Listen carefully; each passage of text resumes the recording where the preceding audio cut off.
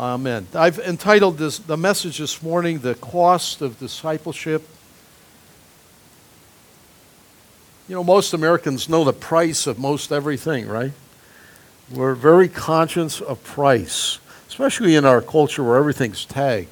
Some of you have traveled in different countries where they don't put prices on. And if the price is on, it's sort of only a suggestion, and then you get into the dickering process.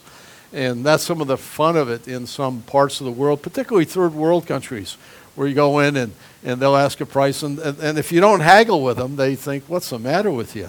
That's part of the process. I can remember standing in some of the marketplaces of the agoras in Cairo or in Jerusalem and other places and just haggling over this scarf or that piece of pottery or this or that.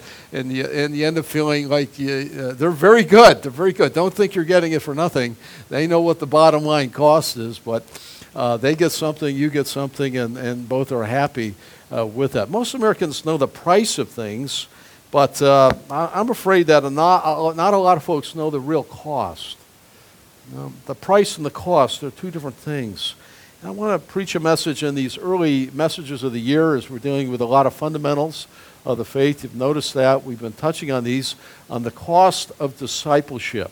Now, let me say at the get-go, there's no such thing as a Christian who is not a disciple. If you're a believer in the Lord Jesus Christ, you are a learner of Jesus.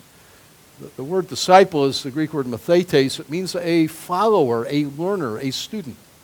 Okay, it's not like this super group. I know there's a series of movies out now that they're the superhero movies from the old comic, the DC comic books. All these, I keep thinking, what are they coming out with next? And so you may be sitting there thinking like, oh, a disciple, that's a Christian who's a notch above. Nope. Unless you follow me, you cannot be my disciple, Jesus said. All followers of Jesus are disciples. My burden as a pastor is that some of the sheep follow too far back. Hey, where are you back there? Where? Up, near the shepherd. Get up here. So we're all, okay, so don't sit there saying, well, I'm not really a disciple, I'm a Christian yet, I'm not like an elder or deacon. But no, if you name the name of Jesus, you are a disciple. You are in the picture here. It's like a family picture. You know, you cut off some of the heads in there, Grandpa didn't get his head. No, you're in the picture here, and so am I, and there's a cost with that. And I'm just of the persuasion that many Christians and many of us give a precious little for Jesus, especially those of us here in the West who enjoy such abundant prosperity. It's amazing. Well, the cost of this. Phil Ryken, one of my pastor and now president, a great writer, wrote and tells the story of NASA's failed attempt to land the Mars Polar Lander on the Red Planet in December '99. Some of you follow astronomy better than others and will remember this. In NASA's attempt to do this, and it was a real budgetary type thing to do it, and their motto was faster, better, cheaper, the lander failed to slow on its descent, slammed into the surface of Mars, breaking into 1,000 pieces there on the surface. Later, after study, it was determined that the design flaw and the $165 million spacecraft had caused the system to shut off too soon. A simple test could have revealed that this would happen, and they could have detected it and corrected it, but it wasn't done. Why wasn't it done? Why? NASA sought to cut expenses, and the mission failed because they didn't adequately count the cost to finish the mission. I say all that to say this. This is a mistake Jesus wants to make sure that all of us as disciples are careful to avoid. So he tells us in advance. He tells us in advance how much it will cost us to follow him to the very end. Now, this is very unlike the gospel that's usually presented.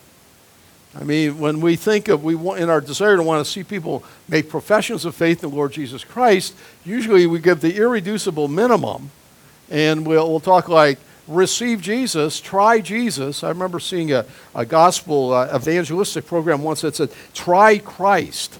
Try Christ. It's like you're trying pepperoni pizza or something. Like it made it so easy, like you're just simply adding a piece of pizza to your life. Yes, I can try that. Yes, I can try Jesus. What Jesus is going to tell us here is the complete opposite. It's almost like it's overwhelming in the cost so that you cannot be his disciple. And he wants us to know the cost. No wonder when the thousands of crowds were following, they were getting healed, and their stomachs are getting full, and here's the miracle worker. And now he starts talking this way. After he identified, as Violet read, that he is going to suffer, he's going to be crucified, he's going to be buried, and then he turns to them, and he tells them, he says, that's my cost. That's the cross I'm going to bear, and you're going to bear a cross. No wonder the crowd started to thin out. Got pretty small, and so it got down to a point where Jesus said to the disciples at one point, are you too also going to leave? Remember that? And Peter goes like, where do we go, Lord? You're the one that has the eternal life. It got down pretty through. Many are called, many hear the gospel, but few are called. And they hear the cost of what it really means to follow Jesus in the things called salvation. Well, what is it? Well, he must be number one in your life. And we must be ready to renounce everything to follow him. This is the only kind of disciple there is. That's it. After Jesus speaks of his own suffering and death and resurrection, he calls from us nothing less than total surrender of all that we are and all that we have. And so I ask the question, have you counted and are you counting the cost to follow Jesus? If you don't count the cost, and if you don't begin that way, you cannot be, Jesus said, one of my disciples. You cannot be. And so in this simple little passage by John Mark, the cost of the disciple is unfolded for us in Mark's Gospel, chapter 8. And I'd like to pick it up if we would read down at verse 31. After the Lord has identified his cross and what he will suffer for us, he begins to say in verse 34, and calling to the crowd, he's talking in general now, giving an invitation, along with his 12, the disciples, he said, if anyone would come after me, let him deny himself, take up his cross, and follow me. And we discover here two parts of Jesus' call to discipleship, urging you and urging me to count the cost. Count the cost.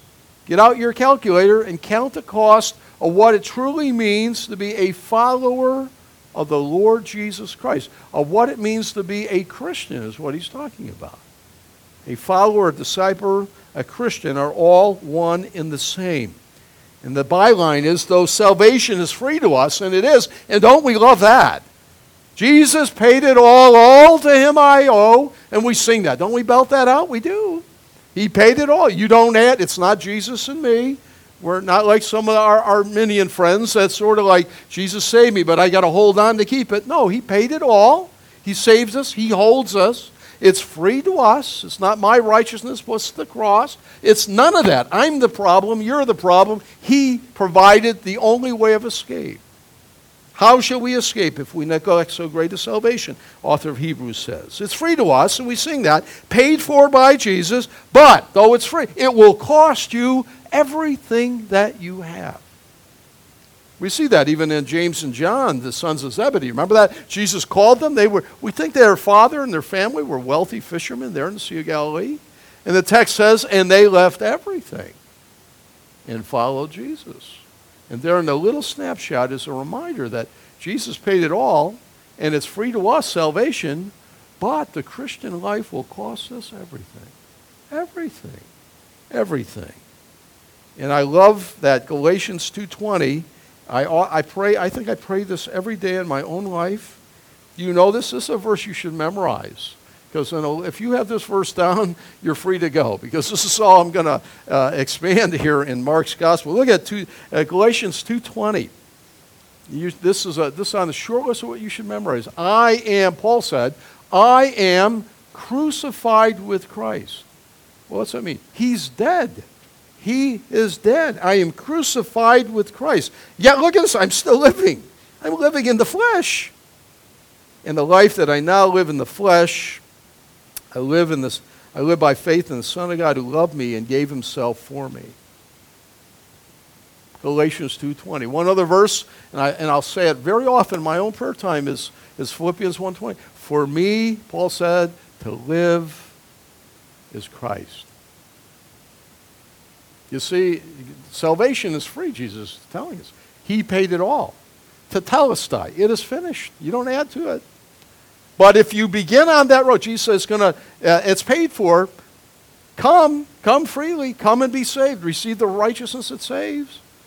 But it will cost you then all that you have, your life, your talent, your time, because you'll be dead to self and alive to me. That's the cost of discipleship. And that's what Jesus is going to say to us right here when he says the first part is Jesus lays down the requirements necessary for you to be a Christian in Mark's Gospel, chapter 8, verse 34. He's going to say it negatively, then positively, and then in a continuance sense. He's going to lay down three imperatives here. The first is negative. Jesus commands us to decisively deny self. The demand for self-forgetfulness in verse 34. If anyone, it's an invitation, it's universal, would come after me, be a follower, be a believer, be a disciple, let him first of all, what? Deny himself. It's negative. It's in the strongest possible words in the Greek language. This means saying no to self-interest and to earthly securities. Isn't that amazing how, and we're so used to that, the word in our computer age, the word default, right? What's your default printer? We have two printers at home. One is a heavy-duty one. If we're doing a lot of printing, we adjust it and from the one that's close and that's more expensive, and we do fewer printing on that, and that's our default. But then we'll change it to the other, the default. Isn't it interesting in our own life how we instantly default to self? With little thought. We just instantly think of, what's in it for me? What about me? I could get hurt in it. I. Don't we do that? We just kind of default right to self. And I loathe that in myself. I see that, I smell it, it reeks of flesh. And it should be like that little thing. I think, Dottie, you wore it once, the word joy. Remember that joy? Yeah, I remember years ago, I go, well, what is that? Well, I know what joy is. I love joy in the Christian life. It's a great fruit. But Dottie was saying, well, it means the priorities of life. What's that? Jesus for J, O for others, and Y for you. And that's you. I go, I never forgot that. Joy. And that's right. And that shouldn't be default for what's in it for me. Lord, I loathe that. Lord, I hate that. It should be Jesus first and only. For me to live is Christ. And so what Jesus is saying, it means saying no to selfish interest or earthly securities and not default to ourselves. This does not mean that we deny our unique personality. You know, some people misunderstand it. I'm just a worm. No, you're not a worm. Yeah, I'm trying to deny myself. I'm a worm. Well, there's parts of you that smell, but you're not a worm. You're made in God's image, male and female. Isn't it great? Don't do that. That's self-mortification. That's craziness. That's not what he means by that. Nor does it mean, well, I guess I'm going to die as a martyr. Oh, it's worse going to get. No, some may. God may have a few who may die as a testimony for Jesus. Doesn't mean that. But for by far in the majority of people, nor does it mean to deny yourself things. Some think, well, I guess I have to be an ascetic. I've got to swear off all things, go to a monastery, give it all away, and take a vow of poverty. No, that's craziness. It doesn't mean that at all. Doesn't mean it. Just means self should not be on the altar. You forget about yours. It's self-forgetfulness is what he's calling us to. Rather than turning away from the idolatry of self-centeredness and every attempt to orient your life by the dictates of self-interest. It runs counterintuitive to the default. So how does this magnify Jesus? How does this advance the gospel in my life, my family, my church? How does this help others? Oh, Lord, help us to think that way and convict us when we default to self For it's the exact opposite of Jesus in God's wonderful workings in men and women in the Scriptures as I read it. It is the requirement to deny self. That is the mark of a disciple. The self-denial is not only the negative side of the picture, it's only the negative, and it's not done for its own sake. Okay, we just don't deny to deny. But there's a positive side. And that is, letter B, Jesus commands us here to decisively take up one's cross. So I deny myself. Now, that's negative. Positively, I'm going to take up my cross. Well, what in the world does that mean? It means saying yes to God's will and to God's way. It may mean the way of suffering, that we all suffer just naming the name of Jesus to some extent, but it doesn't mean that our life might be extinguished for that, but it just simply means that doing it God's will and God's way, I say, yes, I yield myself unto the Lord. Look at what Paul's calling us in Romans 12, 1 and 2. Another verse, special verses that should be very dear and near to your heart. And Paul, after explaining the gospel track in Romans, he comes to a question, what about the Jews in 9, 10, and 11? And after that, he moves into the immensely practical section of Romans 12 through 16. And he begins that in chapter 12, verses 1 and 2. I appeal to you, therefore, brothers, by the mercies of God, God's kindness to us in salvation. What? Present your bodies as living sacrifice. That's death to self. Holy and acceptable to God, which is your reasonable worship or spiritual worship, and stop being conformed to this world. But be transformed by the renewal of your mind, by testing you may discern what is the will of God and what it is good and acceptable and it is perfect. So we take up the cross.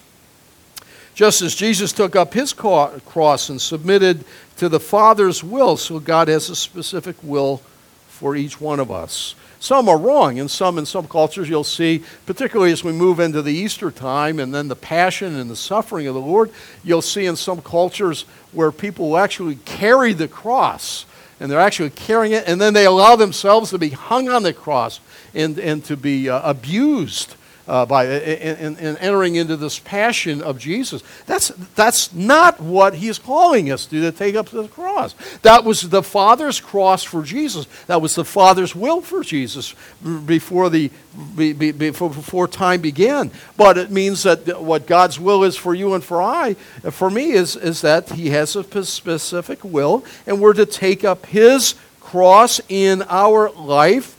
And by carrying it simply means that we're submissive to the revealed will of God.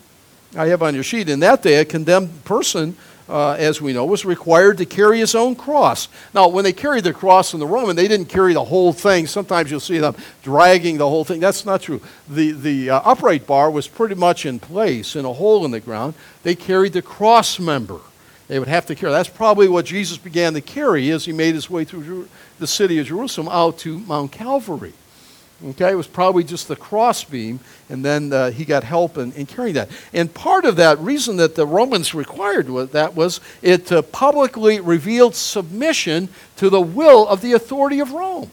At one point, they were a rebel, a criminal, and they were found guilty, and they were condemned to die.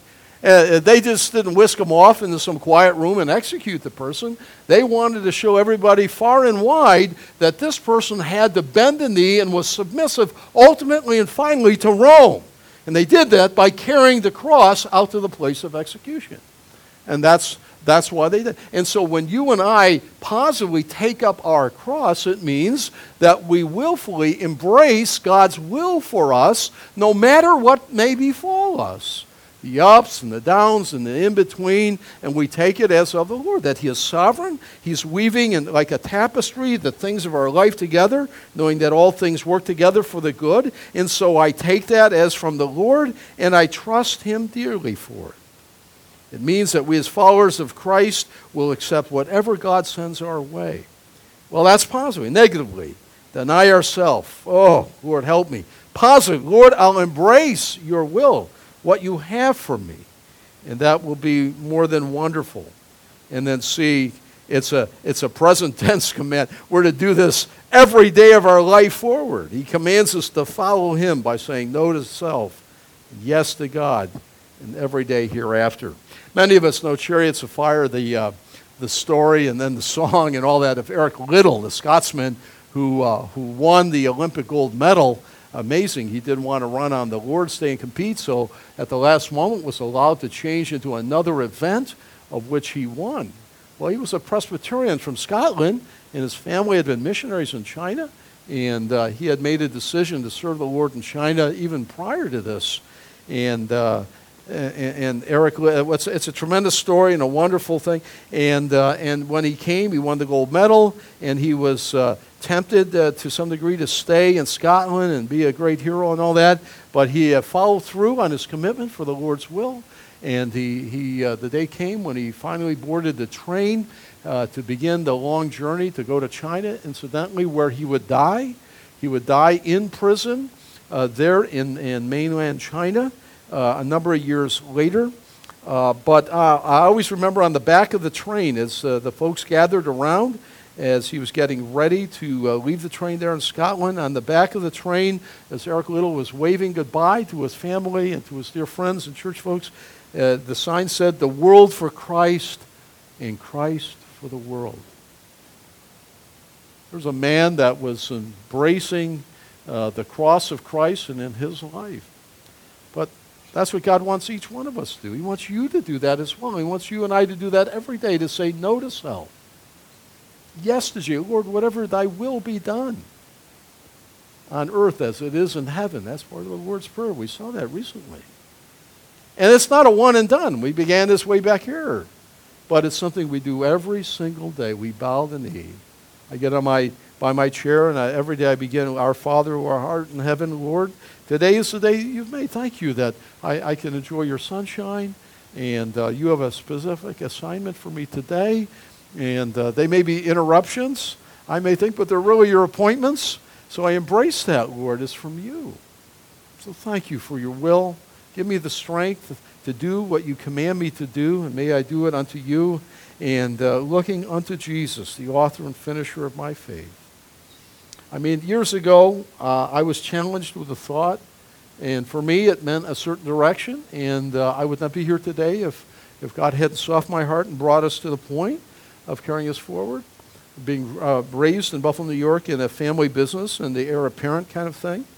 The challenge to me, and God used that, well, I heard a pastor say, "You want to spend your life or do you want to invest your life?" And to me, it meant it was part of God's call into the pastoral ministry. Well, I can spend my life and use it up kind of for self and whatever and all that entails. And that's not just for pastors, it's for everyone, really. God gives us all gifts and abilities, and whatever we do is service to the Lord. The ministry is not a better work. We all have different works, and whatever we do unto the Lord, and it's a worship unto him. But for me, it meant that I needed to go and prepare for pastoral ministry and studies, because I was so burdened with the thought I wanted to invest my life fully in the ministry of the gospel of Christ. Shepherding people, teaching the word, impressing the gospel, making disciples. And in Faithy and I, even our wedding, I've mentioned that to you before, our wedding, as it turns out, and I often think back, it was like a worship service. There in Philadelphia, we knelt under an arbor my father had made, and we drove it to Philadelphia, and it was painted white and had flowers all the way through in the front of her church at Bethel. We knelt there, and different songs were the Lord's Prayer. But then we changed the words to, "Here's my life, I lay it on the altar. Here's my," not for self to hold it, but for faithful service mold it. And we changed it from I to we. Here's our life. We knelt there as a part of our very wedding and gave ourselves to the Lord for whatever the Lord did. And I'm here to say to you that it's been an incredible journey. I could not have seen the twists and the turns and all of it. Really, all of it's been such a joy. I wish I could say I never sinned, but I sin daily. I'm sorry to tell you that. But God cleanses me and washes me and picks me up and encourages us. And it's a journey to say, Lord, I give myself to you. I'm the doulos. We're the douloi, the bondservants of Jesus Christ. I give my life away. To live is to give. To give is to live. And that's what I want to do increasingly as the days go on, continuously. So negatively, stop living for self. Oh, God, I hate that. It reeks. Let me give. Positively, take up the cross. Embrace God's will for your life. Be serious and intentional about it. You can't just do it. You got to be all in or all out. You can't sit on the fence. You ever sit on a fence? When I was a boy, we used to jump neighbors' fences. I learned there's some fences you don't want to get hung up on. Yes, that's right. You got to get this side or that side and make a clean movement to do that. And a lot of Christians end up sitting on the fence or in and out. Get in, get in, get in. Embrace the will of God. Take up the cross. Follow him, no matter what it entails. And you'll be blessed that you do that. And taking up our cross, can I say, it's not the little expression people say, oh, we bear our crosses, okay? The little annoyances and sufferings of life. That's not what that means, okay? That's really not what that means. Like, oh, we all bear our cross. And it's not like I got to take the cross of Christ. No, that was his cross.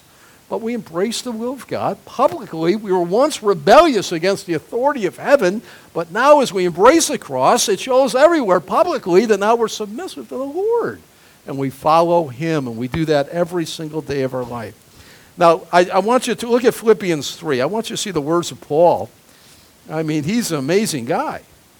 And what a righteous man he was as a Pharisee. In Philippians 3:7 through 11, he gives this mindset going forward as he embraces the will of God for him and taking up the cross. In Philippians 3:7, but whatever gain I had, Paul said, I count as loss for the sake of Christ. Indeed, I count everything as loss because of the surpassing worth of knowing Christ Jesus my Lord. And for this sake I've suffered the loss of all things, and count them as dung. Actually, it's the word dung. It's rubbish in the ESV. In order that I may gain Christ and be found in him, not having a righteousness of my own that comes from the law, but that which comes through faith in Christ, the righteousness from God that depends on faith. He's talking about the gift of right, that I may know him in the power of his resurrection and share his suffering, becoming like him in his death. Wonderful mindset. We must be willing to do anything, give up anything and everything for Jesus. Everything. Well, Jesus lays down the requirements in verse 34. In verses 35, 6, 7, and 8, the second part of Jesus' call to discipleship, Jesus explains his requirements demanding your total allegiance. He's going to explain it now to fill the picture out. You know, you get a picture and you go like, I wish I would fill out a little bit more so I could see that completely and they get the full perspective.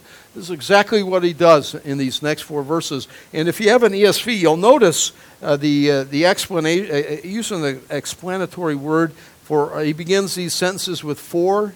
You see that verse 35 says for, verse 36 begins for, 37 begins with for, and 38.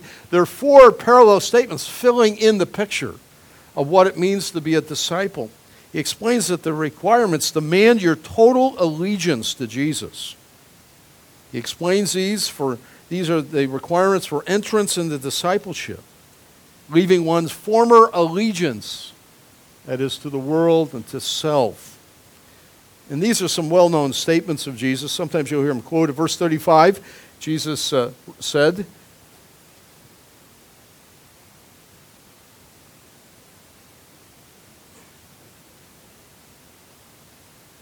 for whoever would save his life will lose it, but whoever loses his life for my sake and the gospel's will save it.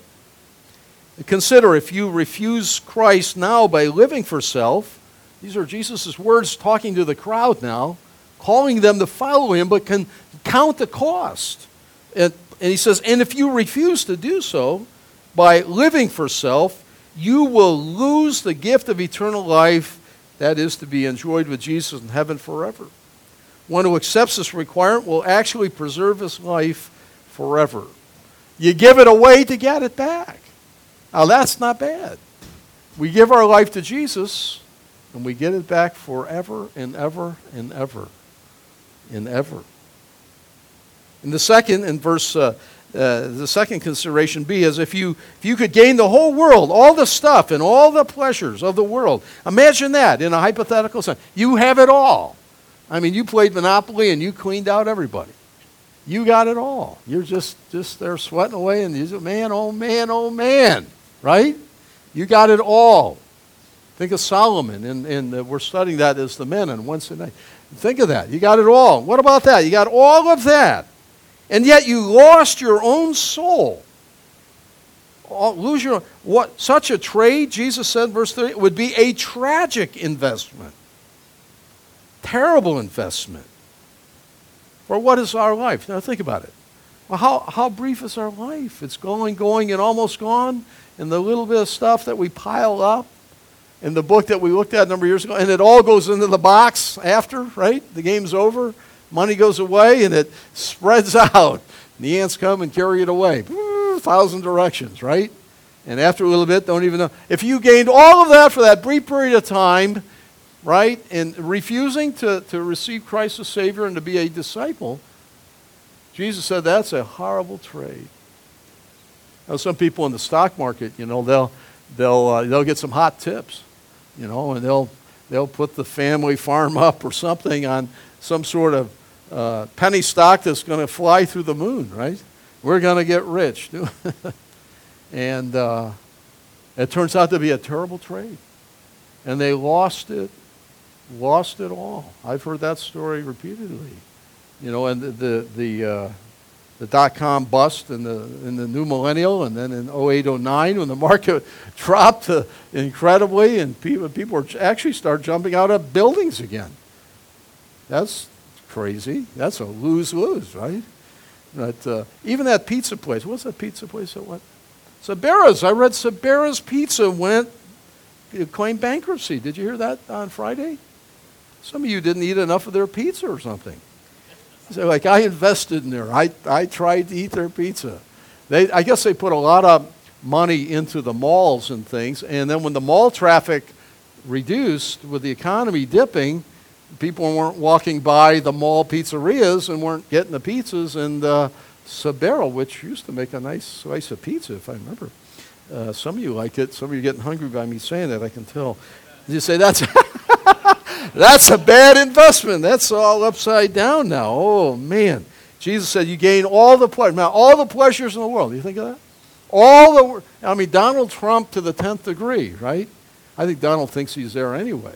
Take all of Donald has, but if you reject Christ all the way through your life, Bill Gates or some of these others, right? You have all of that. What kind of a trade is that? That's a terrible investment.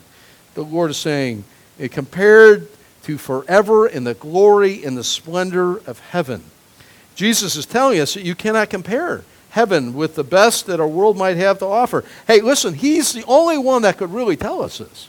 You want an insider tip.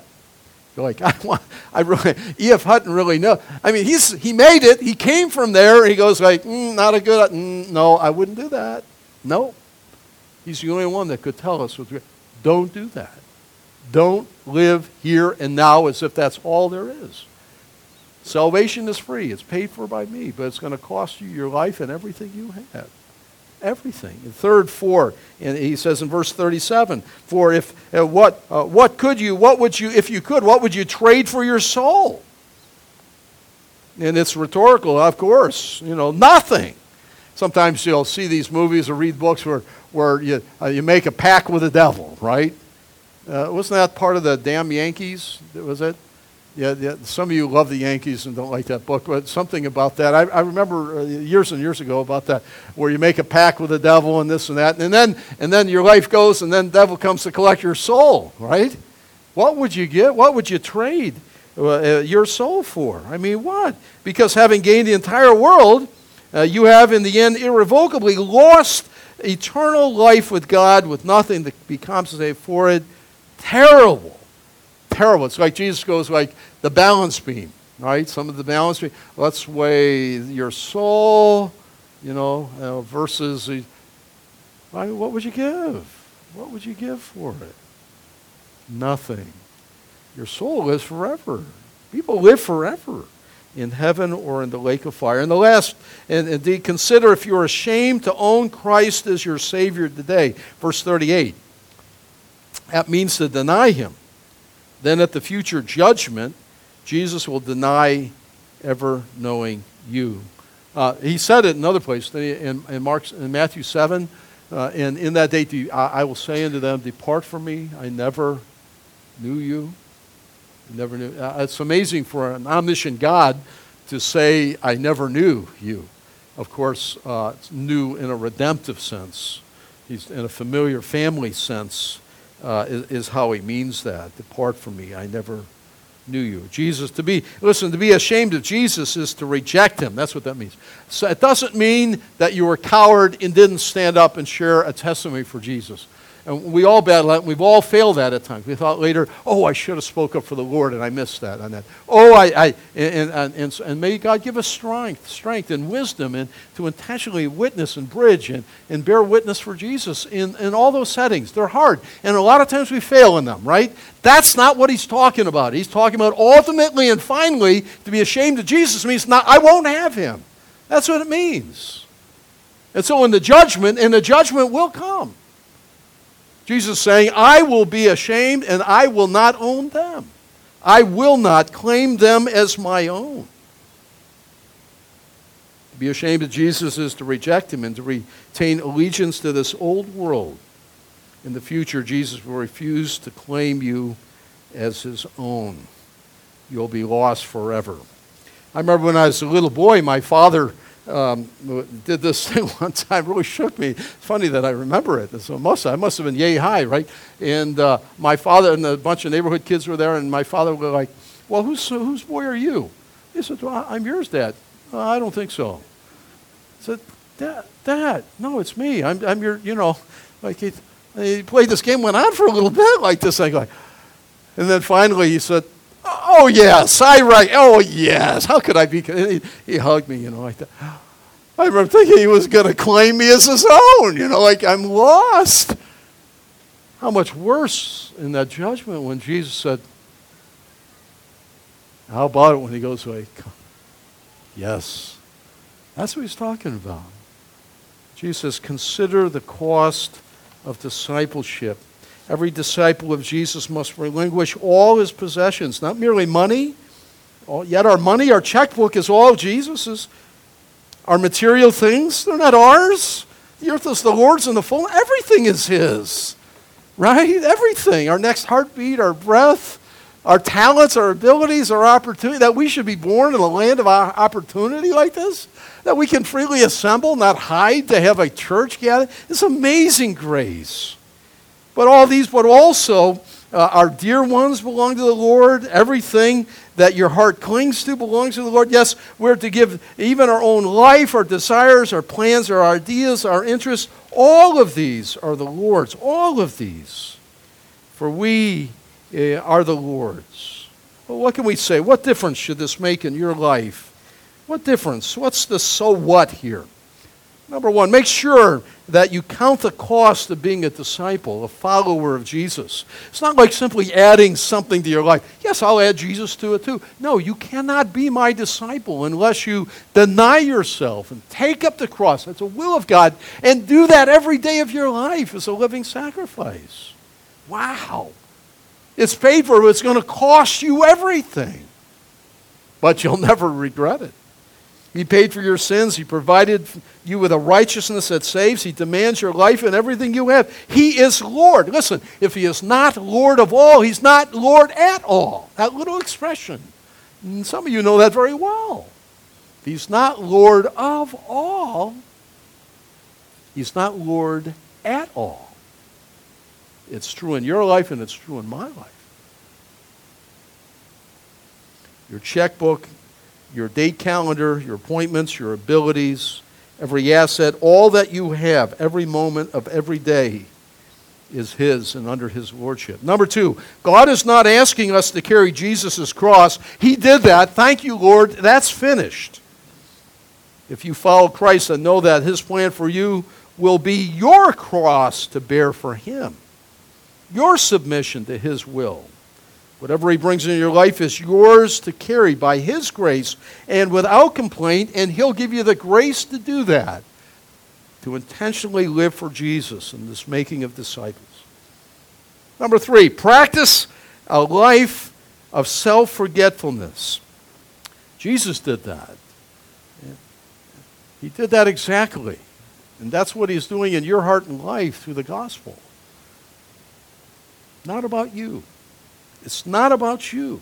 It's not about you. It's not a story about you. It's not about me. Your life should not be about you, and if you know the Lord Jesus, it should be all about Jesus. That's what God is doing in your life.